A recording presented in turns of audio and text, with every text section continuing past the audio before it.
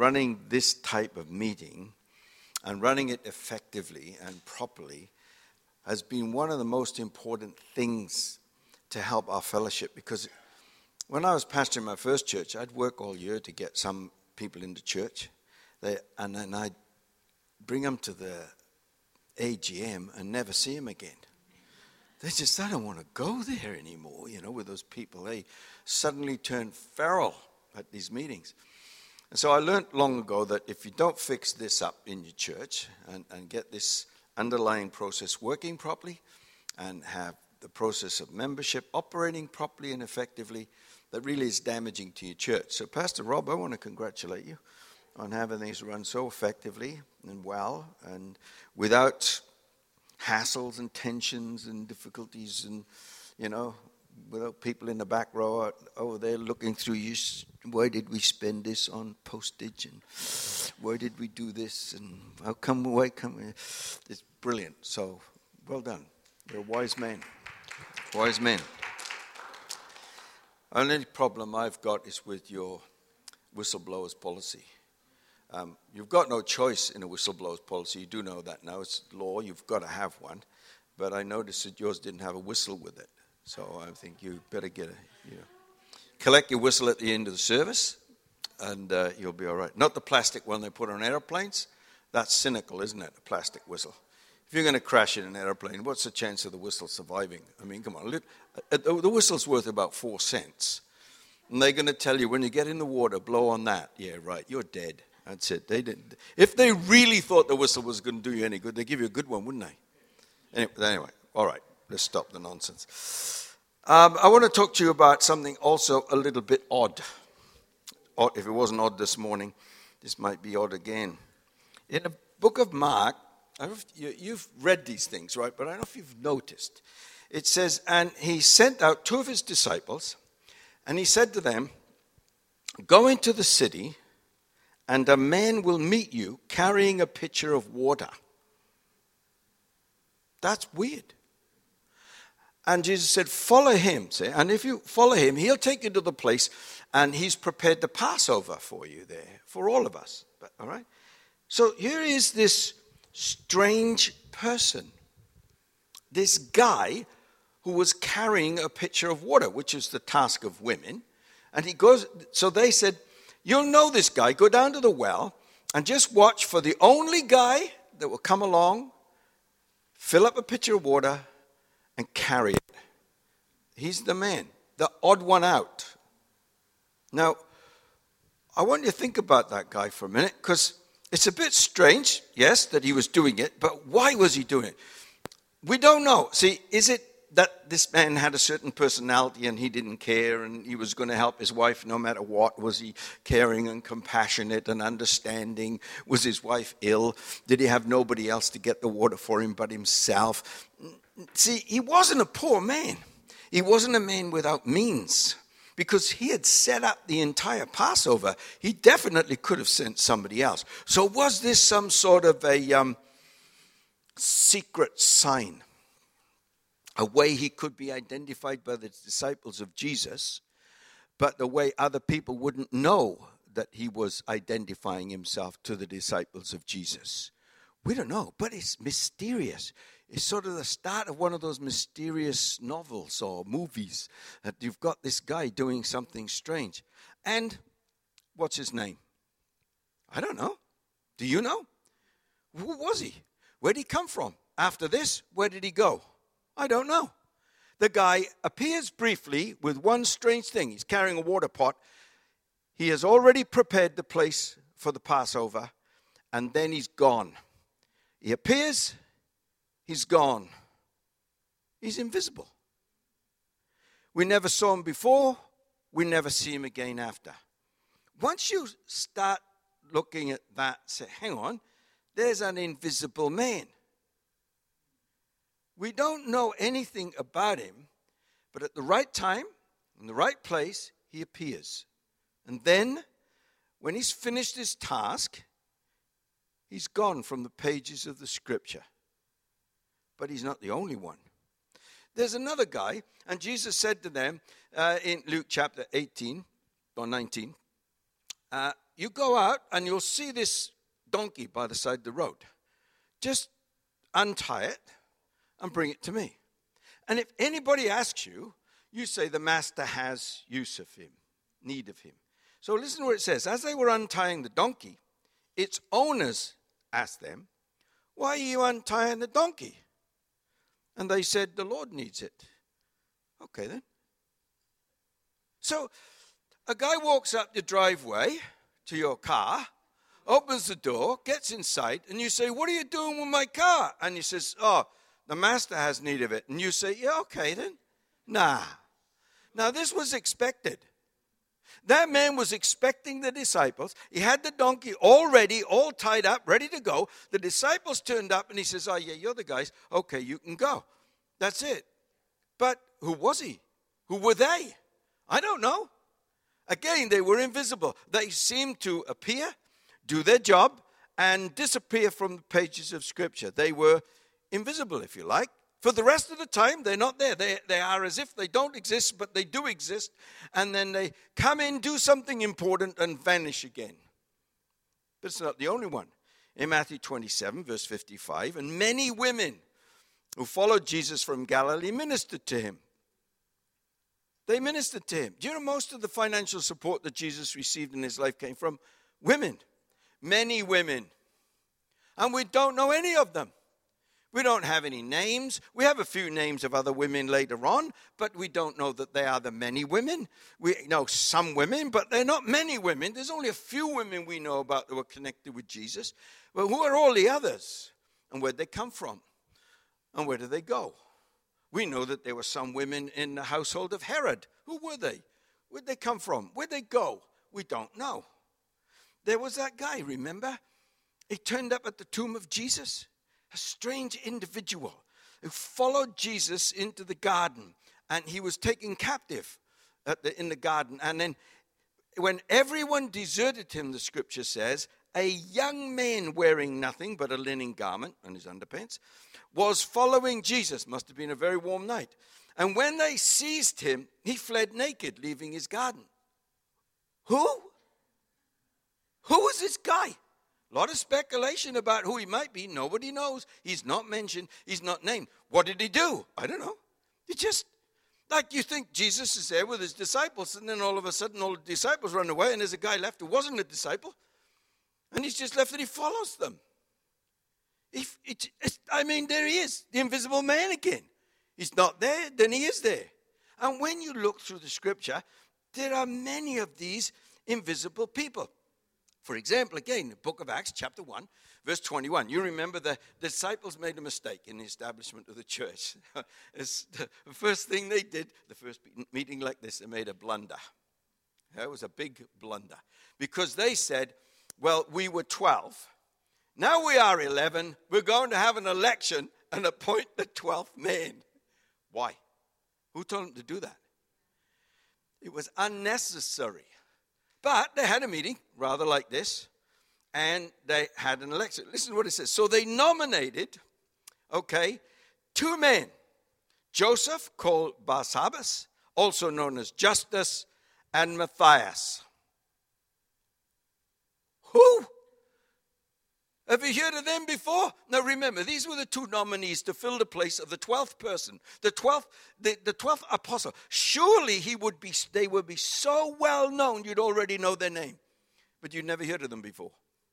And these were not new people, these were not strange people, but they were invisible people. They had been following Jesus all the time because they had a criteria by which they were going to select these names.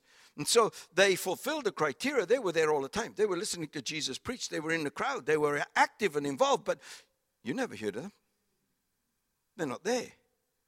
And so these men who accompanied, we are told, all the time that Jesus went in and out amongst us, these men, from those men, they took two, but there were more than two. There were a lot of men.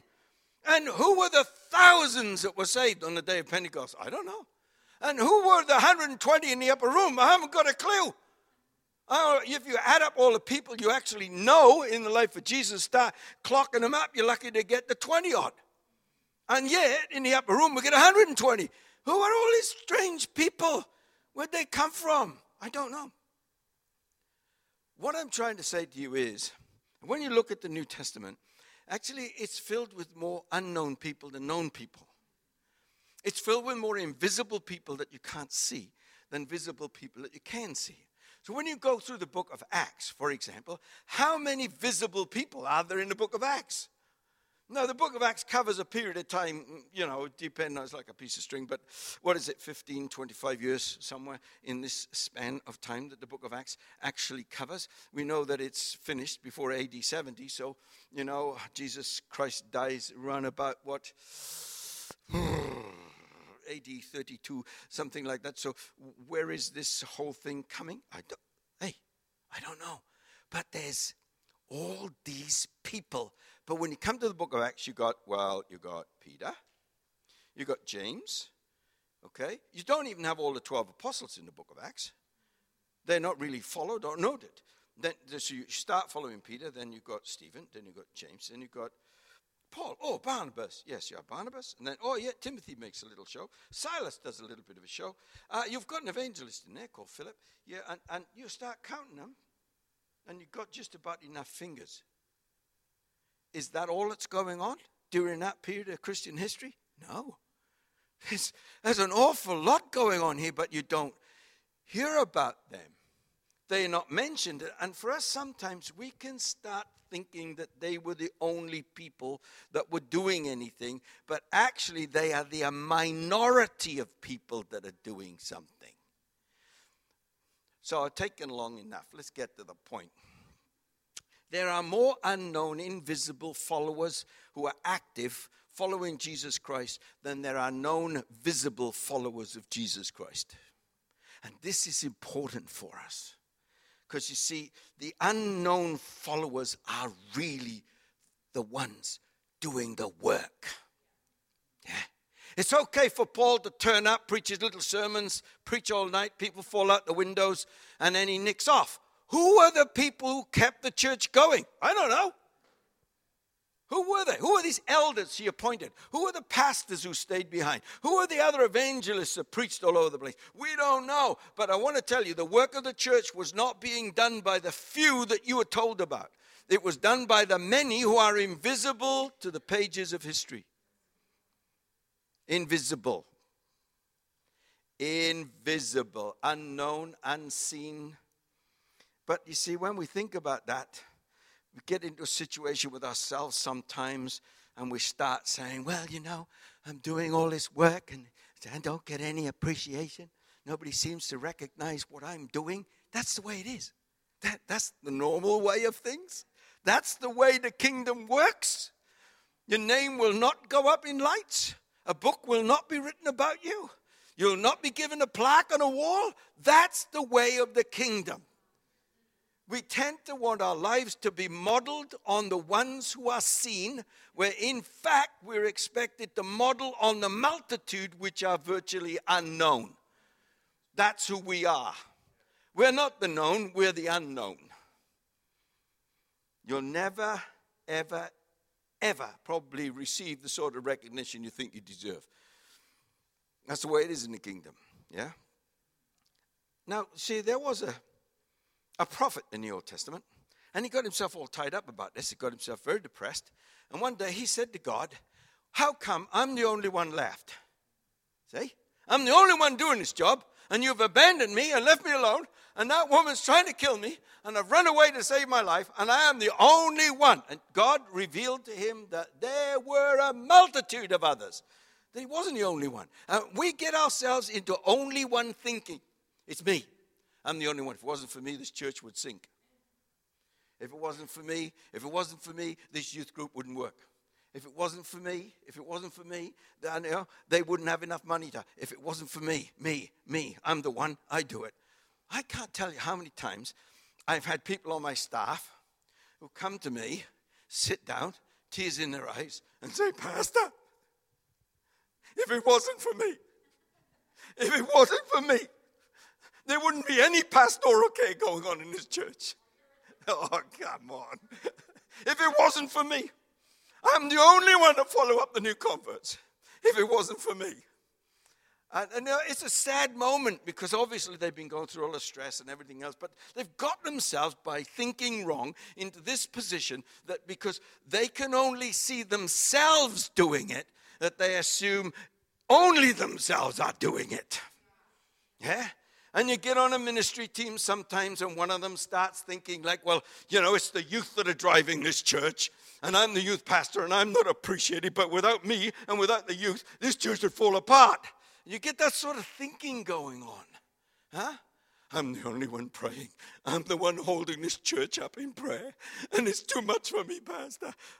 It's ridiculous, but we can get ourselves into that mode, into that place. And when you do, it hurts you. It actually destroys you because it's a deception. You are never doing it alone. Yeah? There are others, but you just don't know who they are. Isn't it a strange thing in the kingdom of God? God doesn't tell you about him. And he doesn't tell him about you. You know what? He says, just don't worry about it. Just do your thing. Just do your thing. Don't worry about it. Is there anybody else doing this? Do your thing. Do your thing. Do your thing. Just do what I tell you to do. That's all you need to know. Because, see, being known or unknown doesn't decide how significant you are. But in churches today, being known is seen to be significant. I'm significant because I'm known. I'm significant because I'm appreciated. I'm significant because I'm thanked. I'm significant because I've been given prominence. I'm significant because the pastor mentioned me. You're not significant at all because of those things. That is not significance. Significance is whether God knows. That's the significance we pursue. But are we prepared to be invisible? See, just because you're not known doesn't mean you're not important. Okay? If you're invisible, it doesn't mean you're less significant or less important than the person who is visible. All right, so someone gets up and leads the worship up there, and that's wonderful. And someone gets up and does whatever and does the service, and someone gets up and preaches. All right, that's fantastic. Yeah, wonderful. Makes no difference in the level of significance or influence or fruitfulness in the kingdom of God. We've got to get out of this idea that something public is the thing. Because I'm telling you now, the invisible people of the scripture made it happen. They were the facilitators. They were the providers. They did it all. They provided the donkey. They provided the room. They put the food on the table. They put the chairs out. They did it all. And all Jesus had to do was walk in and have it and walk out the door and leave it to them, and they clean it up. And they made it happen. And the church can't operate without a multitude of invisible people. And the invisible are the vast majority, and the invisible are absolutely essential to everything that God does. The church is built on the foundation of the invisible. Now we say the church is built on the foundation of the apostles. Yes, true. That's true. The scripture, here it is. There's the foundation of the apostles. That they are all useless without the multitude of the invisible. Isn't that right? Think about it. Yeah. So you don't need to be known. You need to be faithful. You don't need to be visible. You just need to be persistent and dedicated and accountable and dependable. That's what we need to be. It's not important to be known. It's important to be used by God. And we're going to have moments in our engagement with the church and God, well, moments where you're going to have to choose. Do you want to be known by God, or do you want to be known by others? Because God's going to ask you to do a lot of things that are totally invisible. You remember what he says? So when you do this, you don't let your left hand know what your right hand's going to do. Why? This is not important. Not important people know how much you give. Be invisible in your giving. Notice what he said about your praying? When you pray, lock yourself in a room, shut the door, and pray to God who will hear you. Because prayer is not a public thing. If you really want to pray, You can do it invisibly. You don't need the applause of people. So, that was a good prayer. Ooh, yeah. We'll get you to pray. Ooh, yeah. Come. Ooh, yeah. Get him up. Whoa, get him to pray. No, see, real prayer that really changes the world, is invisible. Done by invisible people. It's not about themselves. It's not about, I'm praying. Oh, yes. Oh, yes. You remember what Jesus said? When you go to a place, don't take the front seat. Go sit in the back. Isn't that right? Come on, think about all this teaching of Jesus. He's actually want you to embrace your invisibility. Be prepared to walk into a room and people don't applaud. Be prepared to walk into a room where people don't say, "G'day, how you going? Would you like a seat? Come forward, sit here." Be prepared just to serve God. Not to walk out of a meeting, which is an AGM or a service or after a special event. The pastor didn't thank me. He didn't mention my name. He left me off the list. See, that's unimportant. Relish your invisibility. Relish it. Because then you're part of the true multitude of people who have from the very beginning been foundational, essential to the church. The role of the unknown people, the one that nobody else knows about, is, well, it's essential. And when we're part of them, we're part of the essential.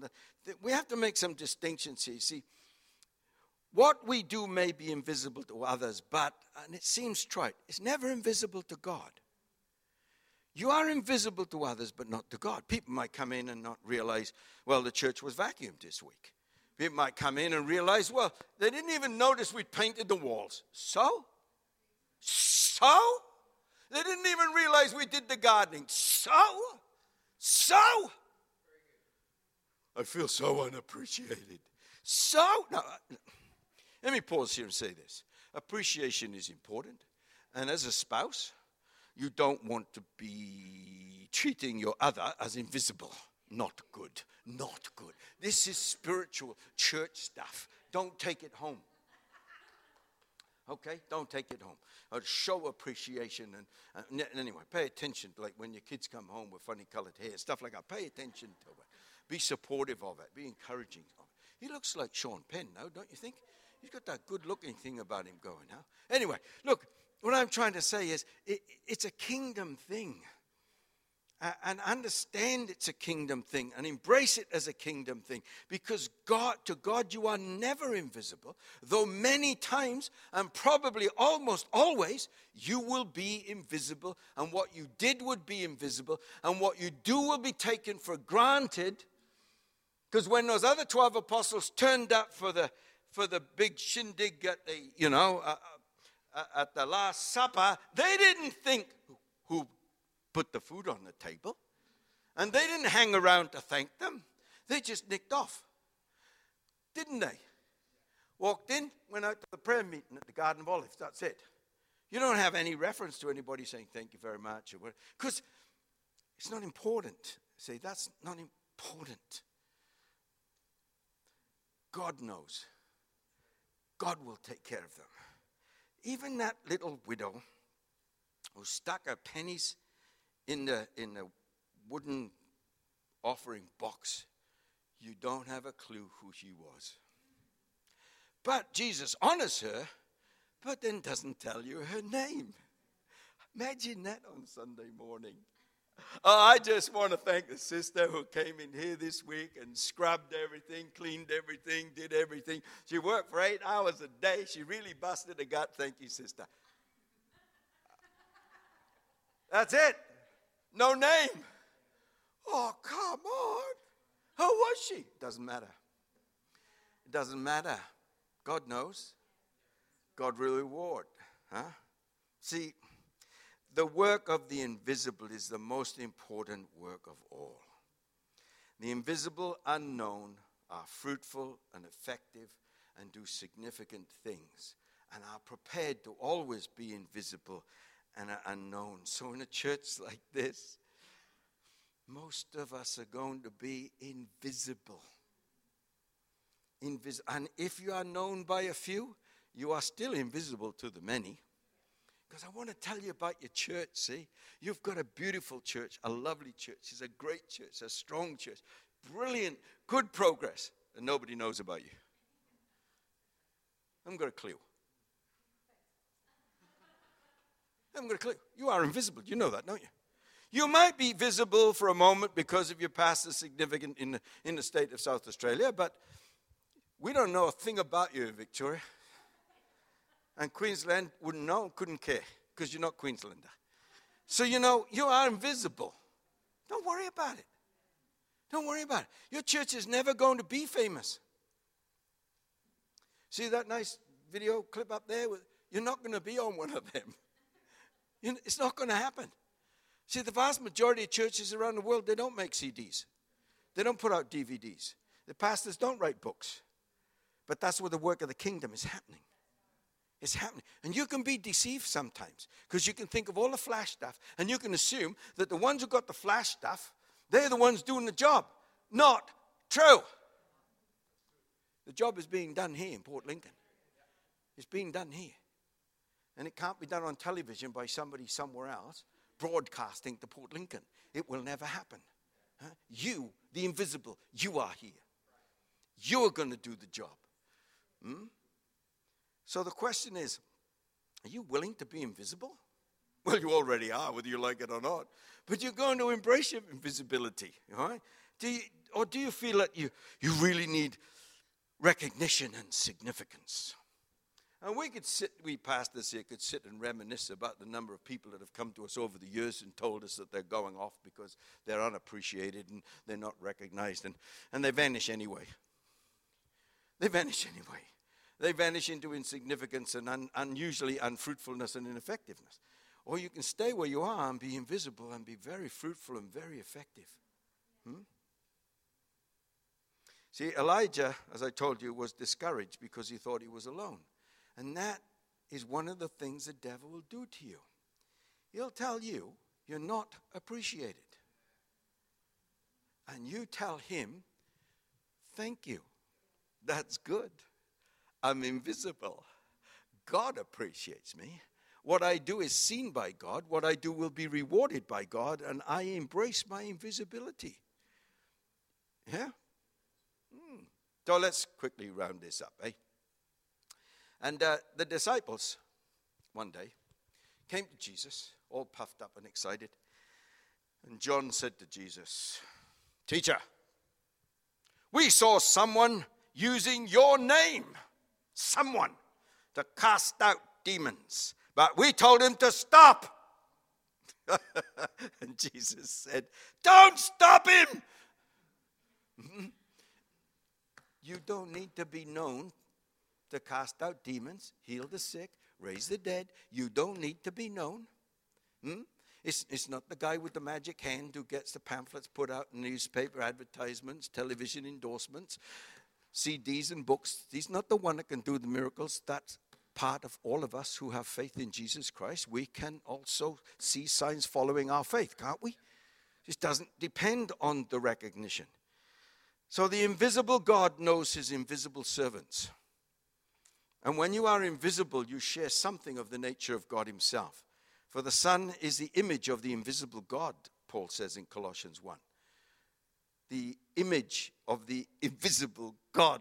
How can you have an image of an invisible? It doesn't flipping make sense. It's gobbledygook. Unless you understand something by it. And you understand that Christ was the image of the invisible God, because actually you only see God through seeing the Son. And you are the invisible image of an invisible God. Are you not? Because through you we see God. You will never see God. It's impossible to see God. You will never, ever see God. You'll only ever see perhaps some sort of manifestation that he wants to show you. But even the manifestation gets in the way because God is invisible. And when you have seen a manifestation, you haven't seen God. Isn't that right? It's a place filled with smoke and lightning and fire. If there was an appearance here and shone and it looked like the Son of God, have you seen God? No, you haven't seen God, because God is not a form and a shape. He's not material. You've only seen something he chose to show you, so you have never seen God. Actually, all those things get in the way to finding God, because you think you found him, but you haven't found him. You found an appearance of him, but that wasn't him. So if you truly want to seek God, you are seeking the invisible, and you don't seek a sign, because the sign is not God. And if you seek a sign and you find a sign, then you won't find God. You just found a sign of God, and that is not God, so you didn't find him. Isn't that right? So God is, I want to say, he's always invisible to us. And when we are prepared to also be invisible, we sort of share his nature, and we can reflect his invisibility to the world through our character and through our works. And we can express that to the world like Jesus did. I'm finishing here. Don't be dependent on recognition. Don't crave honor. Don't measure your effectiveness by the recognition you've been given or the recognition that you receive. You're not the smartest guy in the room because you've got a degree. There could be other people much smarter than you, don't have a piece of paper. And you do know that at universities, they're well educated but not very bright sometimes, don't you? Yeah. You see, the unknown are not unfruitful people. Some of the most fruitful people in the history of the world are not known to us. Some of the things that have happened in great revivals around the world, some of the great things that have occurred and churches that have been planted and revivals that have occurred have happened without your knowledge. I could tell you of revivals happening now in the northern parts of Vietnam, in the hill country. I could tell you now of revivals that are happening in parts of China and other parts of the world. I can tell you of people, you don't know their name, but I tell you the work they're doing is far greater than any work any of us will ever do. But they're unknown to everybody except the few and God. Yeah? Unknown but not unfruitful. Unknown but not ineffective. Unknown and yet not unrewarded, because their reward will come from God. Unknown in the world, but not unknown in heaven. Unknown by people, not unknown by God. I can just imagine a day when I stand in that massive multitude in heaven, where the singing has been fantastic and the angels have been leading the great choir of the church. And it's like the roar of mighty waters. And then there's a little pause while he starts calling out those who are going to be rewarded. And you'll hear, okay, where's Billy? Billy who? Hey, Billy, you're the guy. Come on up here and receive your reward. Who's that? Who's that? Where did he come from? What did he do? I never heard of him. Did he have a television show? Did he write a book? Did he put out CDs? I never heard of him before. Yeah, but he gets a great reward. Unknown by all of us, known by God. I can just imagine it happening, friends. So I just want to say to you, listen, he will give eternal life, it says in Romans chapter 2, verse 7, to those who keep on doing good, seeking after the glory and honor and immortality that God alone offers. Not seeking the glory and the honor and the immortality that's offered by men. But he will give them eternal life, who keep on doing good, even though they're invisible. So the secret here for you, I think, as leaders of the church, is that your true significance is not measured by your degree of knowing or being known. Your true significance, actually, is by you keep on doing good. You just keep on doing good. You just keep on serving him. And you will hear, well done, good and faithful servant. Yeah? Just keep on doing it. I was with your pastor and his wife the other day, and we pulled over to this terrible dumpy place on the side of the road. And, I just want to take a picture of it. It was so bad. And there's a lady there, And she had this dog that was nearly dead. And she told me it's nearly dead. She said he's 15 years old. So how many years is that in dog years? She told me. I says, oh, yeah, okay. But I thought I should buy something. So I went into the fridge and I got a can of Coke. I got the wrong one. But anyway, it doesn't matter. I got the can. I put it there. And it had a name on it. And I forget what the name was. Sarah. I said, look, I'm sorry. I said, I know this is Sarah's Coke, but I'd like to buy it. And she's a grumpy old lady, looked at me a little bit. And she said, there might be one there with your name on it. And I said, oh, no, there won't be. And she said, oh, yeah, there could be. I said, oh, no, there won't be. And she said, how do you know? I said, because Coke will never produce a can with my name on it. So what's your name then? I said, Alan. She said, there'll be. No, I said, no, A-L-U-N. I have to go to Cardiff for one of them. There's not going to be one out here in Whoop Whoop, South Australia. Yeah. It's just not there. See? And I've got to say to you, in this world, when they're writing names on cans of Coke, or plaques, or certificates, or whatever else, you might not find your name there. But that doesn't mean it's not in Cardiff. That's because that's as close to heaven most of you are ever going to get until you die. Isn't that right, David? No, you won't go there. Eh? But you see what I mean? Your name is written in heaven. And you are the people that make it happen. And you should just go home every day after serving God and say thank you. Thank you. You shouldn't go home and say, I don't think anybody really knew what I did today. I don't think anybody really appreciated what I did today. I worked so hard in this place. Pastor didn't even say thank you.